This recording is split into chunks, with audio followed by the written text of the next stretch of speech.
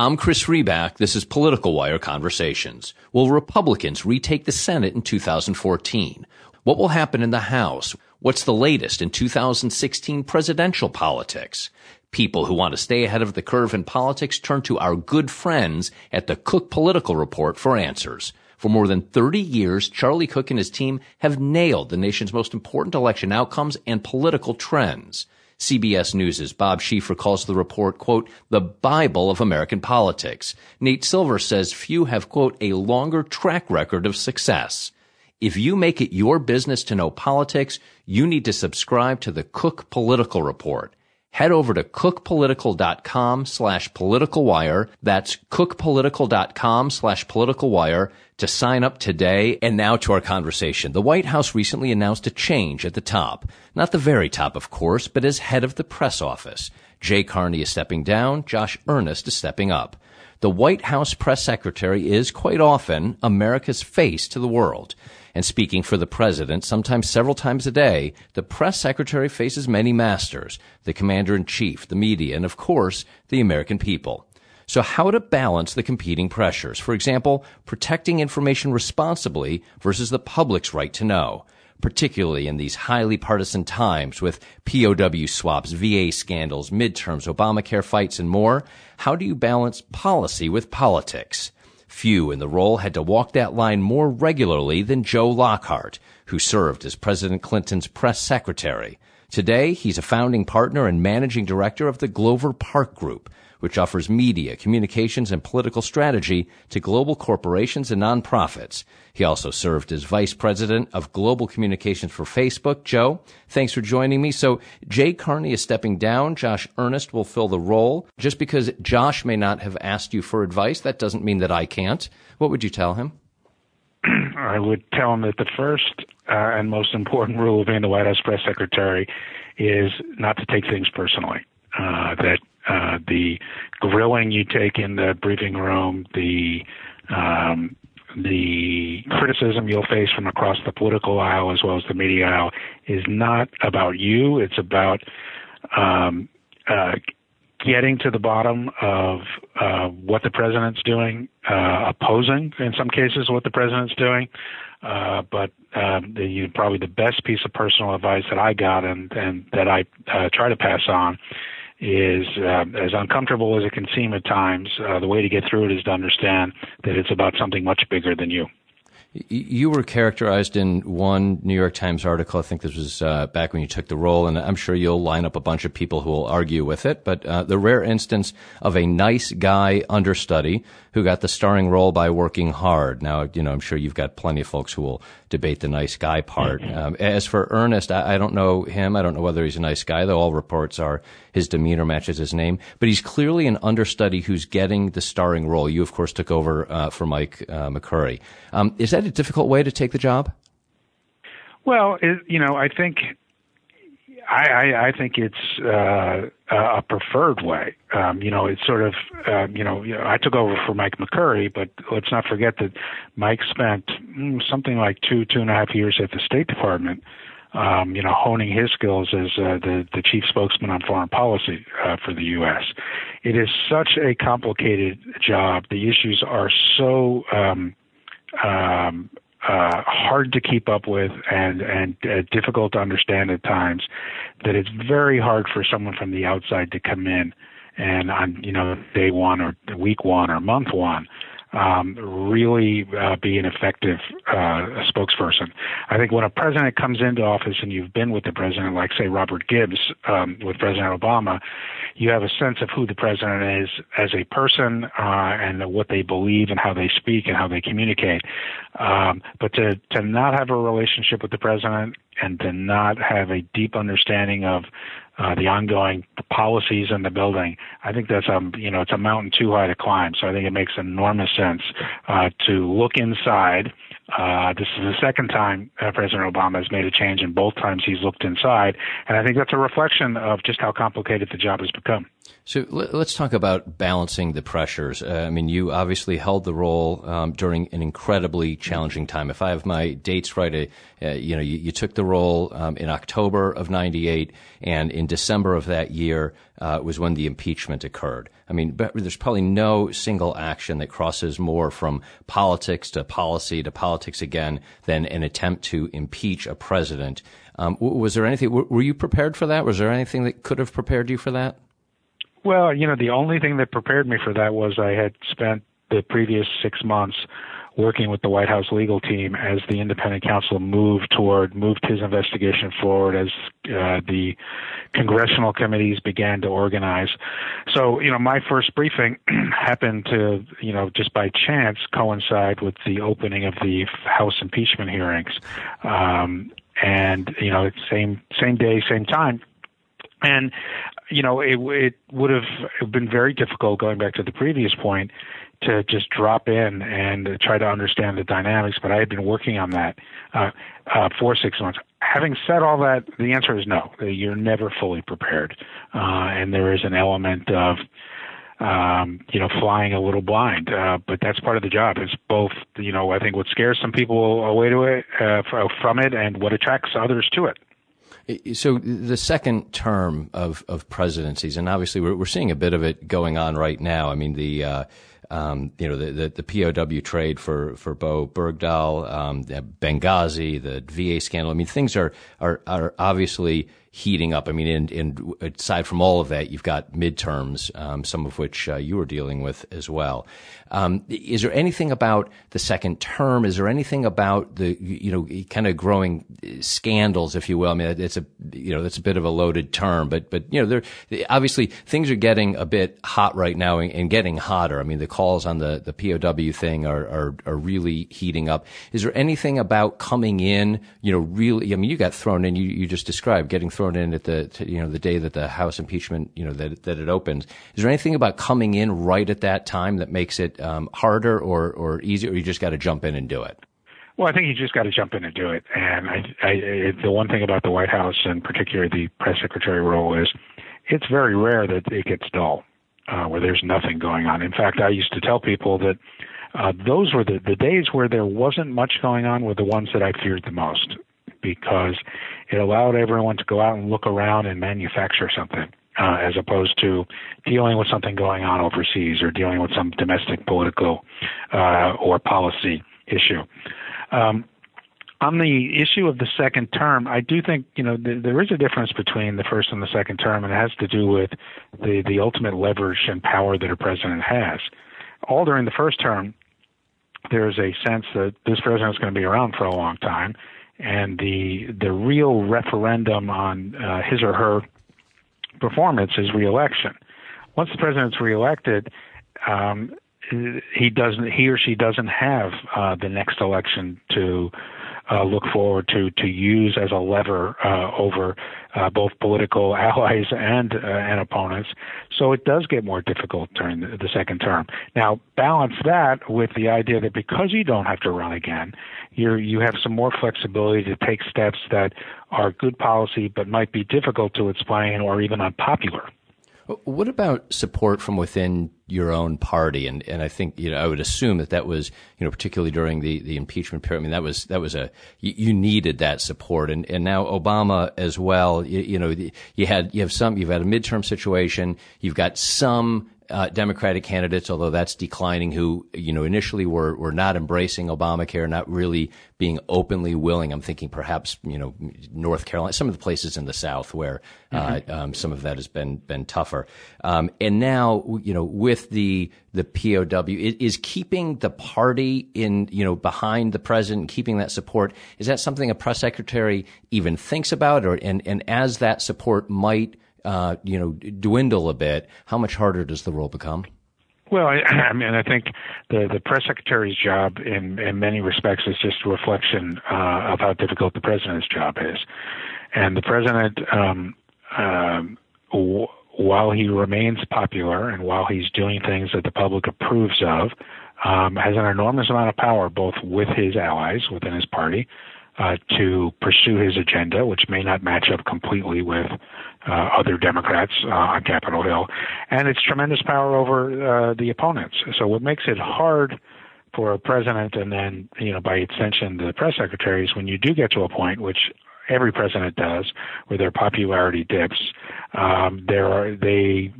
members on the Hill and particularly in the party opposite believe that they now have the leverage and that they can control the agenda.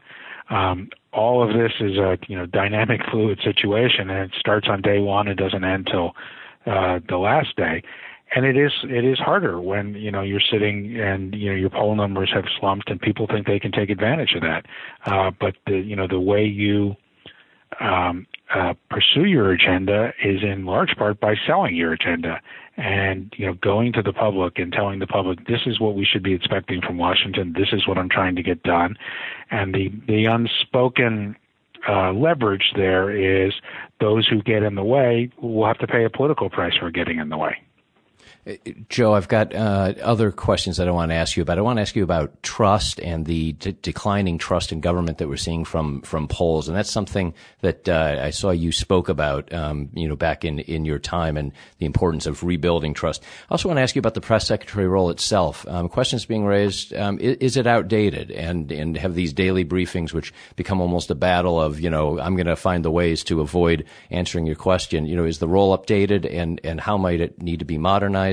But first, I do want to tell our listeners just a couple of words about our terrific sponsor, Stamps.com. Now, we all know that getting your mail and shipping done can seem like a no-win situation. Going to the post office, that takes up valuable time. Leasing a postage meter, it's expensive with multi-year commitments and hidden fees. Luckily, I know a better way. Stamps.com. With Stamps.com, you can buy and print official U.S. postage for any letter or package right from your desk using your own computer and printer.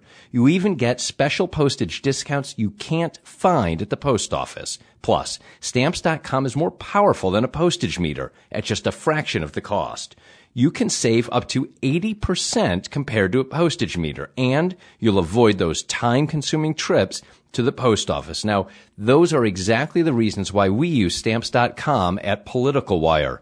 So right now, use our promo code WIRE for this special offer. It's a no-risk trial plus $110 of bonus offer. That includes a digital scale and up to $55 free postage. Don't wait. Go to Stamps.com before you do anything else and click on the microphone at the top of the homepage and type in WIRE. That's Stamps.com, enter WIRE. Joe, I've been reading and talking and frankly worrying a lot lately about the huge drop in trust Americans have in government, and I'm not the only one who's worrying about this. I happen to think it's a massive challenge, if not, perhaps our most important challenge. There was a recent millennials poll from Harvard, and I talked with those folks about that poll. There have been many others, dealing with older voters as well. In 98, and there's this article on you. It's a great piece. And in research, you had a quote in there. This was a New York Times piece that we have a problem now after the president acknowledged misleading the country. And we have to build back that trust. I mean, that was something, building trust was something you clearly thought about and worried about. Is the problem worse now? And how would you be advising to try to rebuild trust in government in America? Well, first, if you look at millennials, but even the population, in a broader sense, it's not just government that people don't trust anymore. It's large institutions writ large. If you look at trust levels for the mainstream media, they have plummeted. If you look for the trust levels in organized churches, that they have plummeted. Big business, they're at historically low levels. So there's something going on here that in our society that suggests that people no longer want to be told from above what's going on. They want to find it out for themselves, or they want to hear it from their friends and from their peers. So we are in a change, and I think the rise of social media, the rise of the internet, all plays a big part in this. But the reality is, you sit there and you're faced with the situation of, well, people don't trust us. They don't believe everything we say just because we've said it, and that puts an extra burden on you in trying to lead the country and pursue the policies that you believe are in the best interest of all Americans. And really, the only way to do that is to practice what you preach, is to go out and say, here's what we need to do, here's what we are doing, and to be very straightforward about it, and to not cut corners and talk about blame things on your opponents, but really take responsibility for the situation and be extraordinarily straightforward in your presentation. Is the role outdated? No, I don't think so, but the role has changed significantly. I was literally talking to someone earlier today, and I was remembering that in 1999, I felt like I was less a person who went to a podium and spoke from on high, but was more of a programming person, who thought, okay, we have the morning to fill because there's cable TV, and we've got the afternoon, and we've got newspapers, and it was really kind of a pretty broad canvas that we were painting on to try to get our message out. Well, that's exploded with the internet. It's now a very wide platform with many tools, particularly social media, everything from Twitter to Facebook to Instagram. And, White House communicators, not just the press secretary, should be using all these tools to get their message out, and they are. And the press secretary, the role, has evolved into much more of an orchestrator than a, straightforward, guy who stands at the woman who stands at the podium and, proclaims. But I do think I've seen some stories along the way that talk about it's outdated, we should just get rid of it. And I think that's wrong. I think in moments of crisis, in moments of things of worldwide import, you still want a place where you can tune in every day and see someone standing there talking for the president. It's maybe an odd thing, and it's not very many Obama supporters that actually bring up Benghazi and that somewhat manufactured crisis from my perspective. But here's why I think it's important. Like, I don't have access now to the confidential and classified cables and all the things that happen. But I know that there's 10 or 15 reporters who go to the White House every day, and they have taken their very best shot to try to poke holes in the White House story on this. And, after a year and a half, you've realized that the story stands up. Now, did they do everything right? Of course they didn't. Are there places they could have improved? Of course they could. But I feel confident, from the outside, that because I can witness this process, that if the process in itself has maintained its integrity. And I think that's an important thing, and that doesn't go away. The battle back and forth on the asking the questions and trying to, in what ends up having the appearance of trying not to answer them. It's not necessarily the intent, but it sometimes appears that way. I mean, you've seen the clips put together of Carney, kind of saying the same thing over and over. Is that and that's part of what leads to this question of, how should this role be defined? Is it fulfilling its purpose? Is this more about the way the press covers the White House, and you got, 10 to 15 people regularly, and at times, more than that, 50, 60, all kind of asking the same questions? Is the problem on that side, or is it on the press secretary side where the role sometimes has to be more defensive than offensive? I think it's both or all of the above. I think, the most significant thing to happen to the briefing in the last 20 years is not the internet, it's the introduction of cameras. And what that did was took a fairly informal session and turned it into something very formal, where every word had to be watched and every word was subject to editing. Where the press secretary could say something, but you could take it out of context, and it became much more about the theater of the moment as opposed to an instructive and informative Q&A. Yeah, I was going to say it also gave us Sam Donaldson, right? Sure. I mean, but the thing is, we had Sam before the briefing. He had the ability to make his voice heard in any environment, and that is an important part of if you talk to people who are around then, like who made Ronald Reagan accountable. I mean, people would say Sam Donaldson. So I think there is a real value in that. But I do think that the actual session of the briefing has diminished in value to everyone involved, because there is this idea that something can be taken out of context, it can go viral and be seen by tens of millions of people around the world. So you have to be careful not to say anything. But I think if you take a step back and understand that the briefing is only a very small part of what the press secretary does, there are 100 ways to communicate with reporters, with the public at large. And, the briefing is just one of them. And while I think the briefing has diminished, in its day-to-day importance, the other functions haven't. And the press secretary is the one individual who's entrusted with getting the president's message out to the public. The tools that he or she uses are going to change over time. We may see something happen with the briefing that it regains its prominence and its importance in the process. I think now it's not the most important thing, but I do think, as I said to the last question, we should continue to have it, because I think there are moments for this country where it's very important for people to tune in and watch what the president's spokesman has to say. What's your take on Obama ran with transparency as a key? I mean, you heard him say, we've all heard him say, it would be the most transparent administration in history. And, you've got quotes. Jill Abramson, when she was at the New York Times, called it the most secretive White House she's ever been involved in covering. David Sanger also, has been quoted recently, the most closed, control freak administration I've ever covered.